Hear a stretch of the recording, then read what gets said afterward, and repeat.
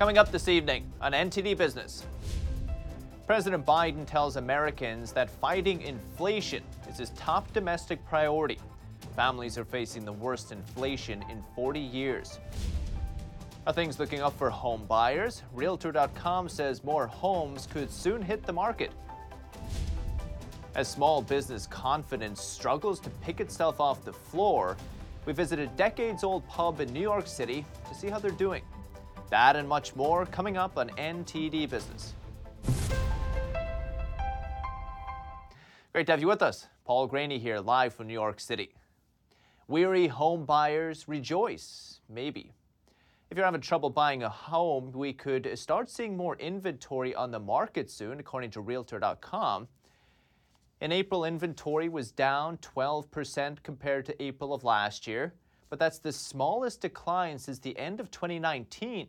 In fact, the last week of April, inventory was down only 3%. So if the trend continues, Realtor.com says we may be seeing inventory growth in just a few weeks.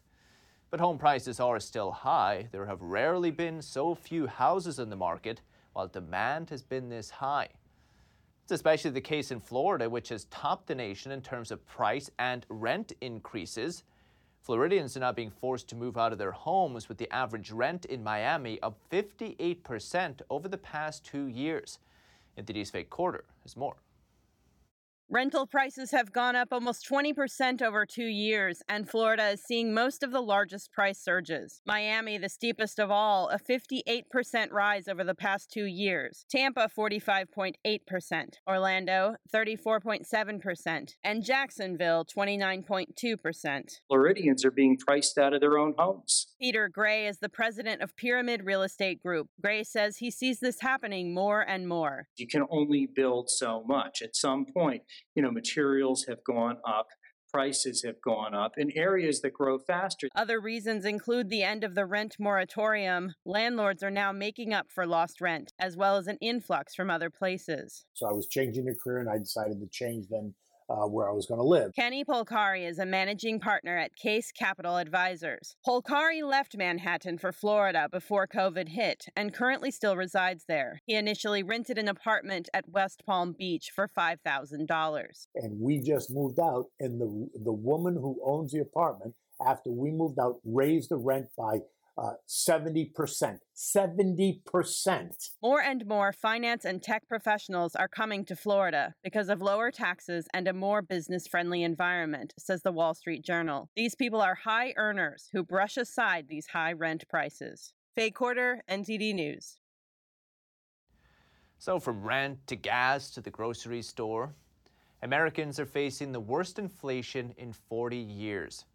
The president spoke from the White House today, reassuring Americans he understands what they're grappling with and is working to solve the problem. Here's the president. I know the families all across America are hurting because of inflation. I want every American to know that I'm taking inflation very seriously, and it's my top domestic priority. Biden blamed the COVID-19 pandemic and Russia's war in Ukraine for the troubled economy. He said the Federal Reserve is doing its job to tame inflation, and he's also looking at cutting tariffs on China to lower prices. He also blasted Republicans, saying their policies will make the problems worse. Meanwhile, Republicans blame Biden for the inflation spike. They took an economy that was ready to soar, turned it around, and drove it into the ground. American families are being crushed by 8.5% inflation. Democrats' policies have unleashed the worst inflation in more than 40 years. Many blame the massive government and central bank spending during the pandemic for inflation. Last week, the Treasury Secretary Janet Yellen also conceded that President Biden's American Rescue Plan did in fact contribute to inflation. But it's not just the government that's been spending. The American people have never been more in debt.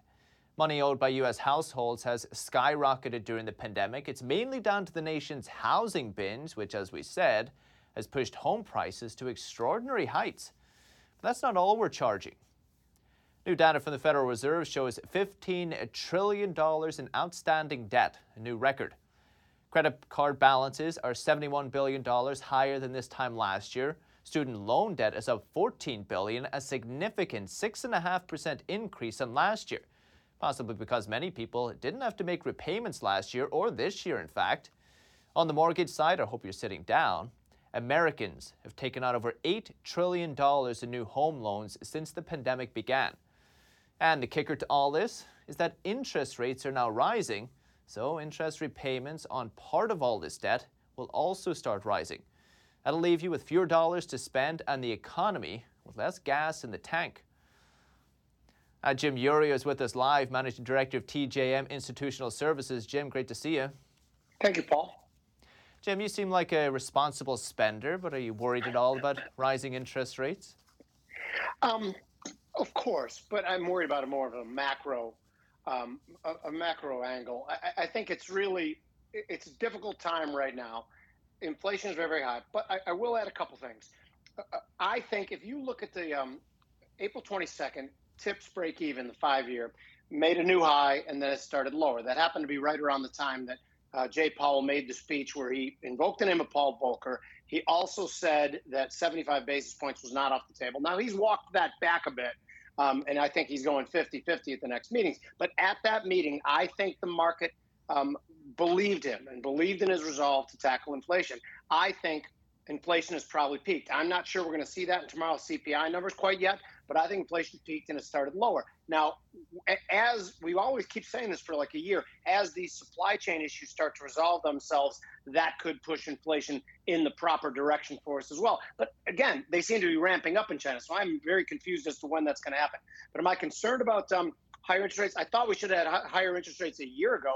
The notion that they were manually compressing mortgage rates a year ago into the teeth of a wildly hot real estate market was just the height of irresponsibility. I mean, we can argue a lot of things about, every time I bring up the fact that they should have moved a year ago, people are like, well, Omicron and Delta, whatever. We did know that the housing market was on fire a year ago, and they kept buying $40 billion in mortgage backs per year. So the irresponsibility is amazing.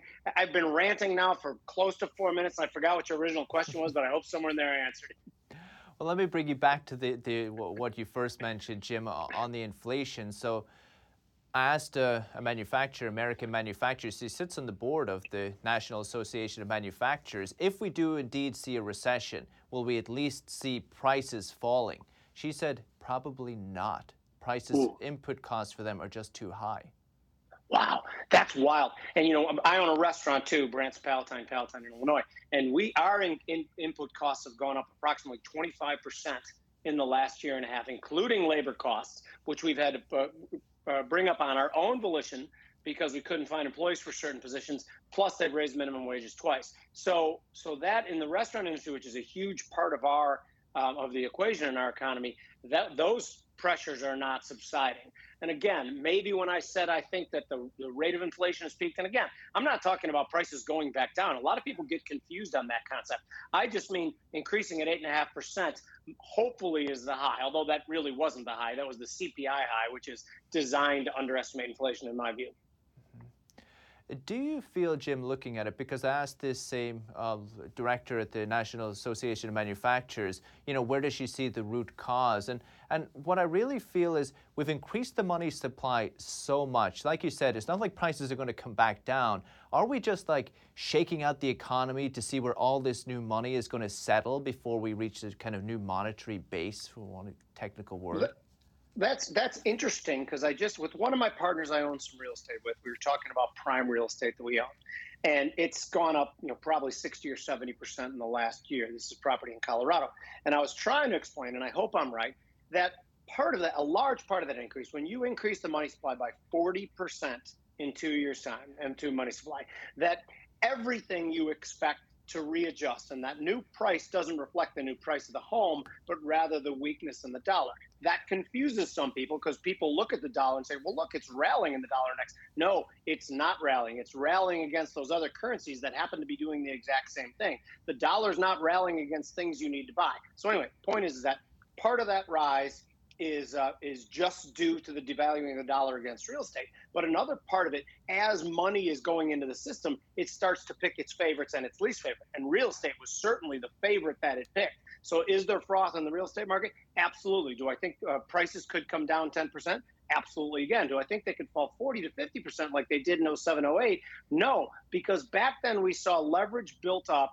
Not just, remember that 18 to 20% of the homes being bought over the last 2 years from corporate investment interests. They're not mom and pops buying 5 houses and hoping they're going to flip them and sell them for more in 6 months. I don't see that type of leverage. It's just not the net amount of leverage that's important, but the weak hands or the strength of the hands that hold it. And I don't see that happening right now. But I think real estate's going to be an interesting market. Well, I think for next conversation, Jim, I'm just wondering about these institutional spenders. If they've bought all these at highly elevated prices and then the economy starts to tank or go down and people have trouble paying the rents, that's the next thing. But for another day, Jim Uru, as always, TGM Institutional Services. Thank you, Jim. Thank you, Paul. And many adults may not be in a hurry to return to office environments, but a high number of teens are returning to the workforce. NTD's Sean Marshall has more. Teens are filling in the worker shortage gaps. So many teens that it's making it hard for some of them to find jobs. Unemployment for 16 to 19-year-olds is back to pre-pandemic numbers. I found some young workers to talk about what's going on. So I've been struggling to get a job because a lot of people don't want to call younger people back in for jobs. Because I feel like everybody now wants a bachelor's degree at very least to work simple jobs. Hannah didn't have trouble finding a job in California, but she and her friends have had trouble finding jobs in New York City. Everyone that I know wants a job if they don't have one. I think people want to be financially stable and people want to be independent from their parents, which I think is super cool. Ariana's looking for more than money at her job. But I am trying to get experience for now, so I'm trying to build off of that so I can get better opportunities. I spoke with HR Director Tiffany Martinez on how to excel past the typical entry-level jobs 16 to 19-year-olds usually work. If you were to go and volunteer at your local church answering phones, you now have a receptionist skill that you can actually apply for receptionist jobs. If you work with the children in a kids' vacation Bible school setting, you now have childcare skills that you can actually put in a resume. We talked about her experience with her own 18-year-old daughter. I was able to get her into programs at church to get her to develop some social skills, to be able to work with all different ages, children, and even elderly retired individuals. Some other tips Martinez gave were to get your kid out into the real world for needed exposure with real people for much-needed success advantages. Sean Marshall, NTD News. And after 3 months of declines, small business confidence is still flat, according to the National Federation of Independent Businesses.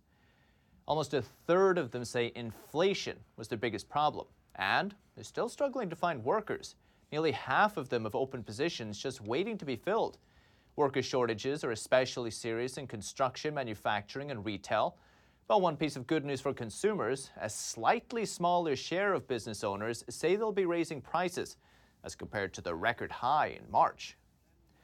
Today I visited the Molly Wee pub right next to Madison Square Garden, Manhattan, asked the owner Angela Riley if she's still struggling with inflation. Yes, it's probably getting worse because everything's getting higher and higher. You know, all the gas is so expensive now, everything's going through the roof. So it's probably getting worse, especially in this time of year. How about the food prices? Food prices, all the food prices have gone up, everything. You know, liquor prices gone up, beer prices gone up, yeah. So, and sometimes we can't even get what we're looking for. You know, a lot of things are not available. You've been in the business for a long time, a number of decades. Was there ever any moment during the pandemic you felt that maybe things wouldn't work out? Yeah, of course you're always skeptical. You don't know because we didn't know from day to day what was going to happen next, you know. So, but lucky enough we have been fit to survive. A lot of places haven't. A lot of places closed down. But I'm just lucky that I was able to stay afloat. So, and I hope I can continue.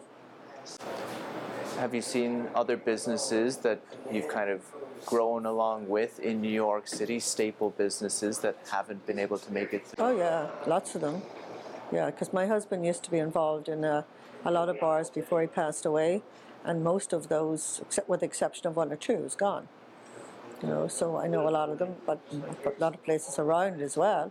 They just can't keep going with the inflation and with rents, and you know, everything has gone through the roof. I'm lucky here because I own the building, so, and that's probably why I was fit to survive. So, other than that. You think for these other businesses, it's purely the rising costs that's the most difficult thing for them to handle? Yeah, that and staff. Like I know one guy from 7th Avenue that he closed his premises because he couldn't get staff. So yeah, probably, and you know, the inflation as well didn't help matters. But that was his main priority. He couldn't get staff. So that's what we're up against. But that's all over. It's everywhere, from what I can gather. And I don't know why people don't want to work. I mean, I can't understand why anybody would want to stay home. But I guess I'm a different generation. At the beginning of the pandemic, lots of people were paid to stay home or given different, you know, subsidies. You think this was the... Yeah, at the beginning. But I mean, that money is not as big as what it was anyway. I'm sure they still get some money, but I'm sure most of it has dried up. So I don't know where they're getting the money from, unless parents are keeping their young ones. I don't know. So, but I don't want to work anyway. We see there's talk about recession. When the people do come here, do you feel they're spending less or they're more thrifty? Yeah, I would say people are watching the money, especially if they are worried now about a recession, you know. Yeah, you know, with the events in the garden, they come for the events in the garden. So it's a little bit harder to, you know, but in regular times, yeah, people are not spending as much. Well, you see the business here. What's here? Usually we used to be busy for lunch. There's nobody in the city. So I don't even need a waitress during lunchtime anymore. Barmaid does both.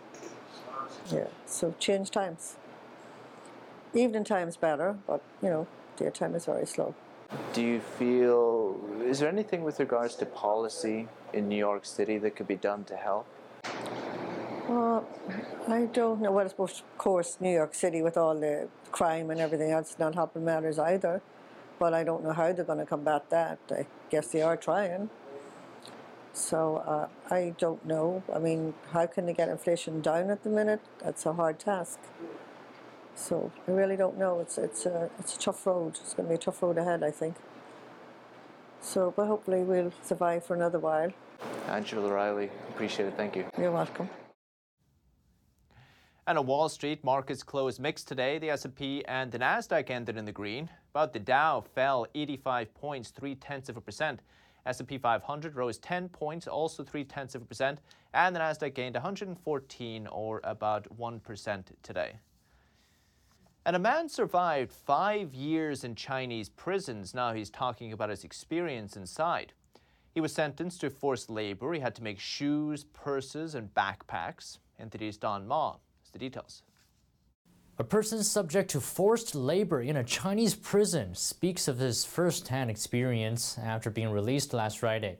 So the factory at Qishan Prison mainly makes gloves, shoes, purses, and backpacks. That's everyone's main work. The reason why I say it's a sweatshop is because its work regulations are in violation of the prison law and labor laws of his own country. Li Mingchi is a rights advocate from Taiwan. He was arrested by Chinese authorities in 2017 after entering mainland China. He says the living conditions in prison were far from ideal. During winter in the prison, there was no warm water to shower with.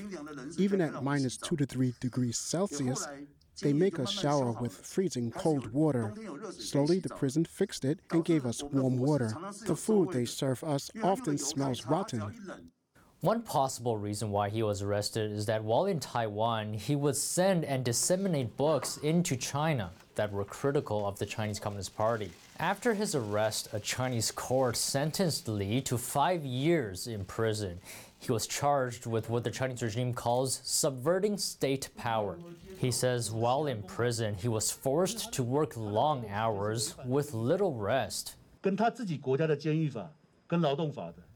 China's prison law actually states that the working hours allowed for prisoners are similar to those defined by the labor law, China's labor law, 8 working hours per day, not more than 9 hours per day. But as I just said, we have to work 11 to 12 hours each day, often without days off, and being requested to work overtime on holidays. Fred Rockeford is an attorney for Harris Bricken. He has had personal exposure to forced labor as part of investigations while working with clients in China. Forced labor in China has gotten international attention in recent years, including from the U.S. But Rockeford says that the United States may actually be buying Chinese forced labor products. It is impossible for the authorities here in the United States to effectively exclude all of the products that have been made using forced labor. So I think, as troubling as this is, I think we can say with a very high degree of certainty that at this moment in the U.S. marketplace, there are a lot of products that were made using forced labor available for sale. Rockeford says it's reasonable to assume that there is correlation between Chinese forced labor and why made-in-China products are cheap. Don Ma, NTD News. Still to come. Stay with us. The IRS paid billions of dollars in interest last year because they were late sending refunds to taxpayers. In fact, it still has nearly 10 million refunds to process. Following safety concerns over wildfires, several western regions are moving toward drone displays as opposed to traditional fireworks.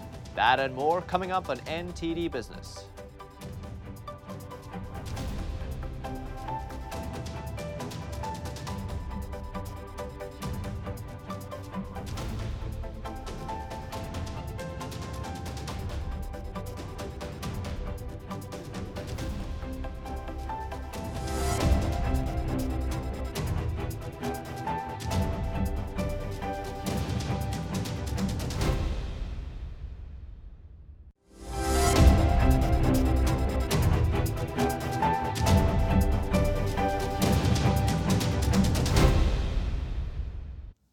Welcome back.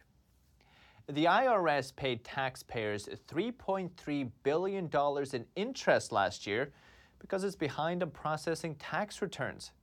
They're paying Americans 4% interest on those delayed refunds, though.